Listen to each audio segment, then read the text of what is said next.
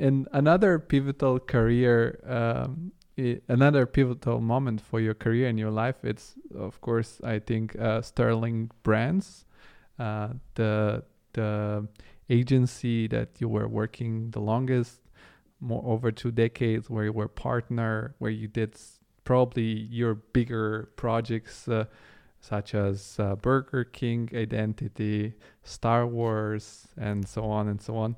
And the moment you joined that company, were you already a name within the New York design community, or you join on an earlier stage where you were talented but not still affirmed? I don't think I had a name, no. I think that I was beginning to show signs of being successful in branding at the previous agency that I worked at, which when I started was called the Schechter Group and was acquired by Omnicom and then merged into Interbrand during my tenure there. When I got to the Schechter Group, I had been on a bit of a downward spiral with my career and had gone from being a designer to then an account manager. And by the time I got to the Schechter Group, I wasn't even an account director. I was somebody that was hired to bring in new business. And for me, it was as if I were falling down the ladder as opposed to climbing up. And I only took the job as what was then vice president of business development at the Schechter Group to be able to pay my mortgage. And I was not that excited about doing sales.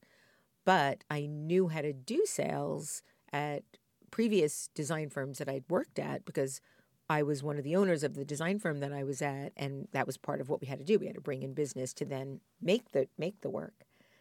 And so I did know how to do it. What I didn't realize when I got there was how good I was going to be at it.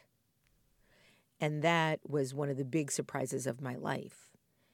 And while I was there, I brought in a tremendous amount of business.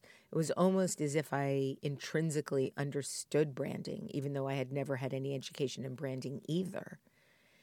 And I think it was because of the way that I grew up, and my dad had a pharmacy for all of his life, all of his adult life, and I worked in it weekend after weekend after weekend. So I think I became very cognizant of what it meant to sell people things, to watch them choose things, to have that financial exchange. And I was able to bring all of that sort of nascent knowledge to what I was doing. But because it was so politically turbulent there, given the merge into Interbrand, it was just a nightmare being there. It was so backstabby and political, and I really hated it, and ultimately ended up going to Sterling at that time in 95.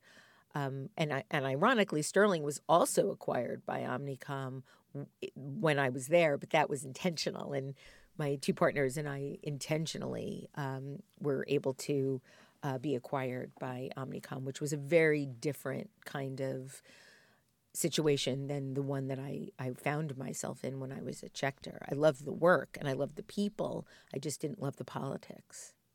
Yeah, it's a familiar feeling.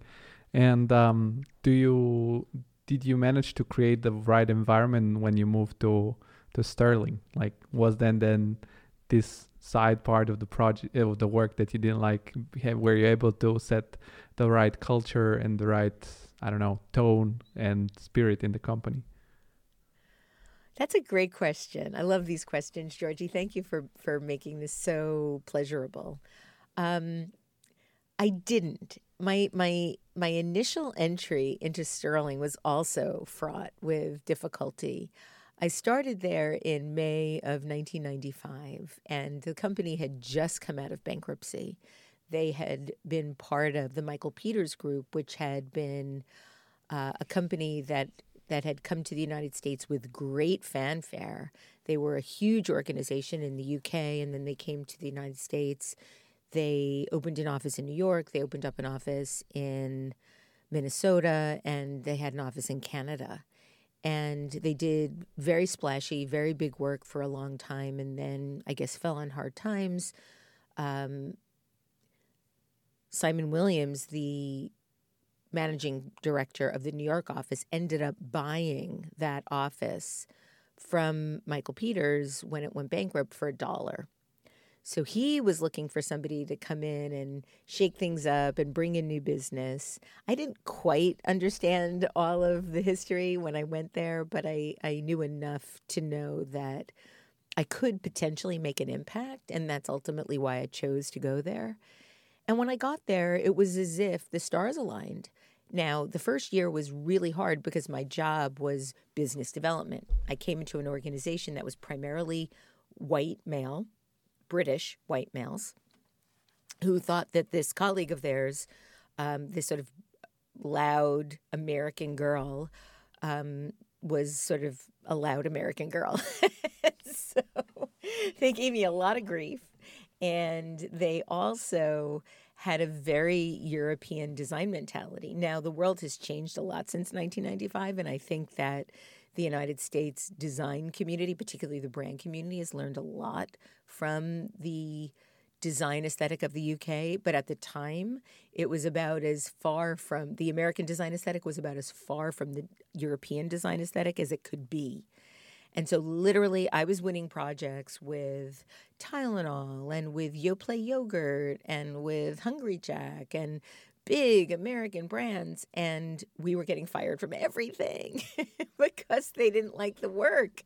So what was the hardest part of doing this, which was acquiring the work, I was doing, but then we were losing the work. And so at one point, after the 7th job we were fired from, I went to Simon Williams and I said, you know what, I can't do this with my career because I'm on the front lines and I'm definitely able to bring in the business and people are trusting me, but I'm abusing that trust by not being able to fulfill the work. So I'm not sure that this is the right fit for me.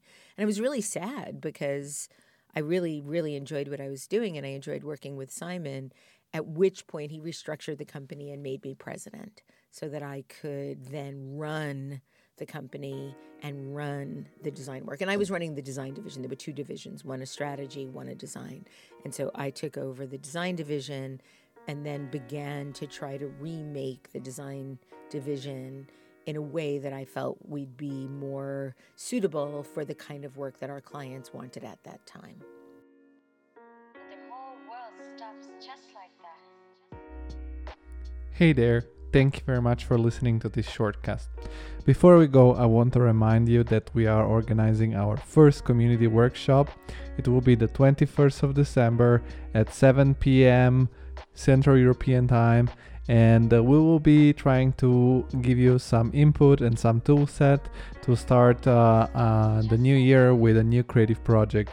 That could be something on your own, can be your creative project, your podcast, your Instagram account, your YouTube channel, can be just switching careers or pursuing something that's creative for you.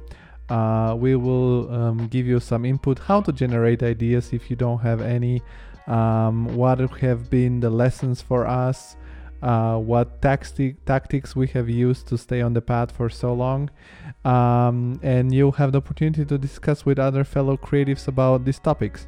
So make sure you don't miss this workshop. Check the link below in the description. And thank you very much once again for supporting TCI. Bye bye. The whole world stops just like that.